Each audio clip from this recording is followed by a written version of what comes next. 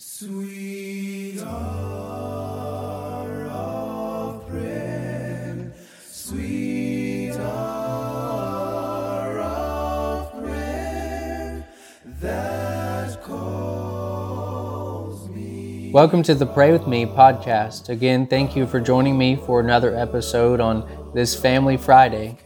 Last week we prayed for families who had fallen from the grace of God as described in Galatians chapter 5, verse number 4. We know it's very possible for that to happen, but we also know it's possible and hopeful that any family or people that have strayed from the faith would come back. They would seek to be forgiven and become a forgiven people. We want to pray for these families who have come back to the faith. We're calling them forgiven families. Just like in Luke chapter 15, verses 11 through 32, the parable of the prodigal son, whose father ran to receive him when he came back. There is no sin that God cannot forgive if we are willing to repent of it.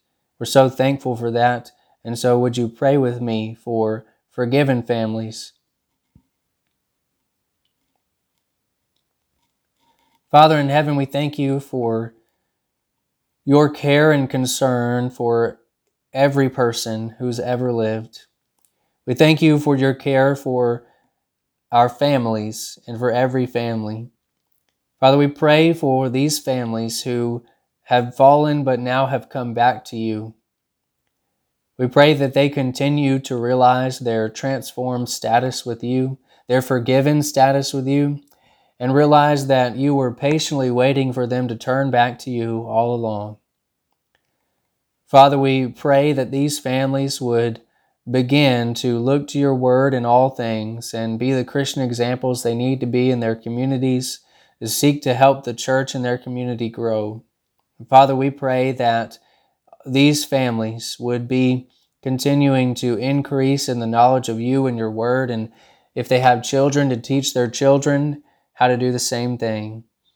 That they would have any needs met by the church if they are in need, that they would depend on you and trust in you and show their children or show others around them their dependence on you and their trust.